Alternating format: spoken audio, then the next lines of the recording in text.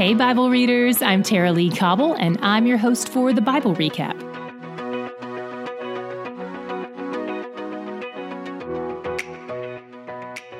Today's chapters are dark and graphic. It's not exactly light reading. But in every heavy paragraph, in every dark chapter, there's still something we can learn about God. It's true on these pages, and it's true in our own stories too. Before we jump in, just know that I'm going to do my best to make this appropriate for all our listeners. The Bible itself is graphic enough, so I'll try to go easy on explaining things in detail. Chapter 23 is one big metaphor. God is talking about two women, but this isn't about women at all.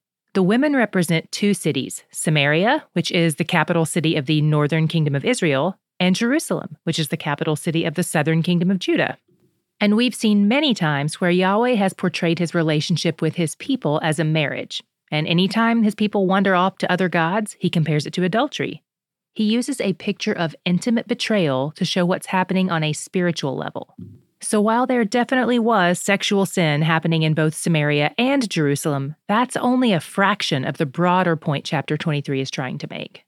The major point is, the people of these cities have turned their eyes away from Yahweh, who has always provided for them and protected them, and instead, they've looked to other nations to save them. They've paid them tribute for protection, and as they've grown more familiar with them and tried to earn their favor, they've also become enamored with their gods and worshipped them instead.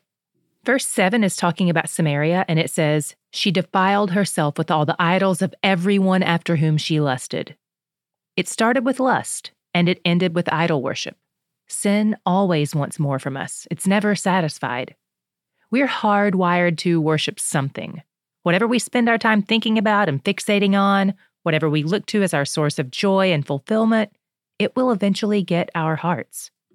All along, God has been begging them to repent. But even when their sin and idolatry isn't satisfying to them anymore, they still don't turn back to God. They double down on idolatry. And even though Jerusalem witnesses Samaria's demise, she doesn't learn anything from it. In fact, she doubles down on the doubling down. And the whole process of more actually becomes a chore to the two cities. They're abused and unloved by their lovers. Verse 43 says they were worn out by adultery. Idols are exhausting. But God says it's too late for them to repent now. He calls Ezekiel to judge them. They will drink the cup of his wrath. They will finally bear the penalty for their sins. One important thing to note about the books of the prophets is how we have to treat their use of metaphor. Remember how we talked about the fact that the books of wisdom, like Psalms and Proverbs, aren't necessarily giving us promises or prophecies? Well, the books of prophecy have their own unique lens as well. They aren't always literal. They all involve a lot of metaphorical language and hyperbole, and this is just another example of why we have to read things in context and read them as they're intended to be read. That's why, for the most part, we don't look at them with a microscope. We zoom out to see the big picture the story is telling us. It doesn't mean there might not be microscopic meaning there, and it doesn't mean the Bible isn't true literally. It just means the Bible isn't always literal. Sometimes it's metaphorical. Like yesterday, when God compared the people of Jerusalem to dross and said he's going to burn them up, it doesn't necessarily mean they're going to die by fire. The books of prophecy have a way of humbling us because they refuse to let us be controlling about all the details. Moving on to chapter 24, to fully appreciate what's happening in the first half of this chapter, we have to take ourselves out of the modern age, where we can watch something happen on the other side of the world in real time. In Ezekiel's day, news took weeks or even months to travel from one nation to their next-door neighbor. So Ezekiel, being nearly 900 miles away from Jerusalem when he's in exile in Babylon, isn't getting a notification from CNN telling him Babylon has laid siege to Jerusalem. God is telling him personally. And God says it's happening right now. Talk about having a trusted news source. But then God flips to the cooking channel. He's bringing up that cauldron and meat we first talked about in chapter 11. God seems to be comparing Israel to the choicest cuts of meat.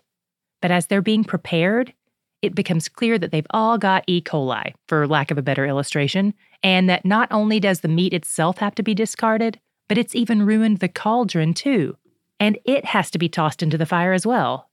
In the midst of all this, as the meat is being removed, it's dripping with blood, and Israel just leaves it out like, no big deal, this is just contaminated and unclean, and it's out here for everyone to see and encounter. No thanks. The point of this metaphor seems to be that Israel isn't just ignoring God's laws, but that they aren't even embarrassed or ashamed about it. They feel no remorse. Their hearts are hard. Ezekiel's heart is not hard, but God's about to put him through the ringer nonetheless. Once again, he gets an assignment to feel the pain of the situation Israel is about to go through.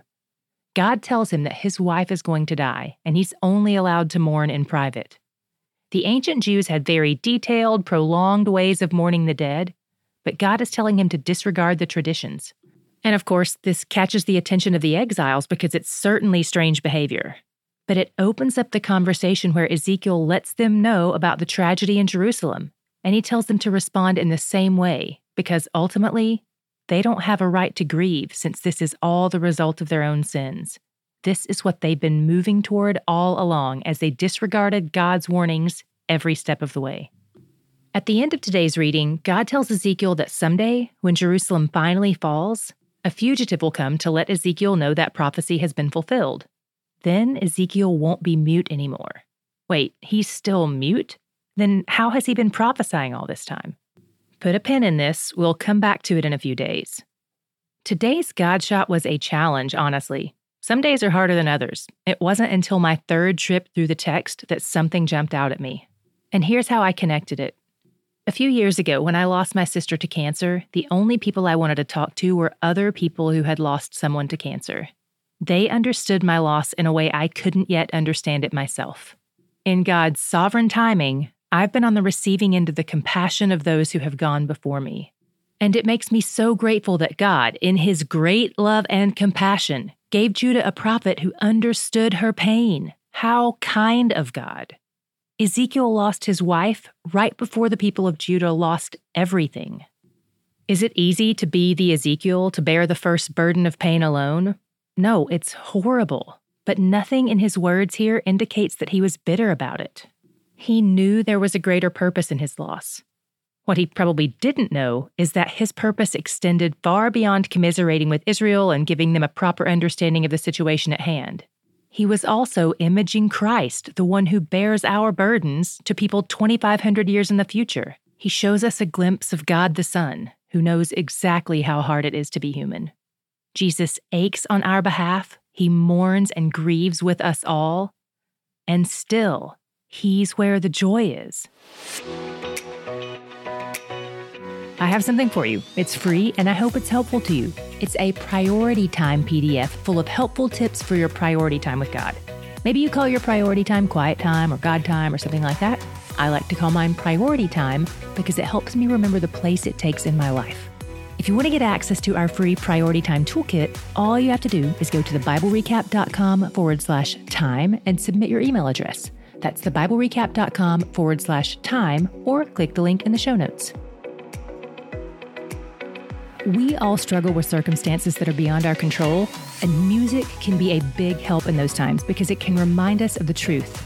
If you've ever struggled with anxiety or fear, Hope Media Group has playlists to help you fight the battle in your mind and find hope in the eternal victory Christ has won for you.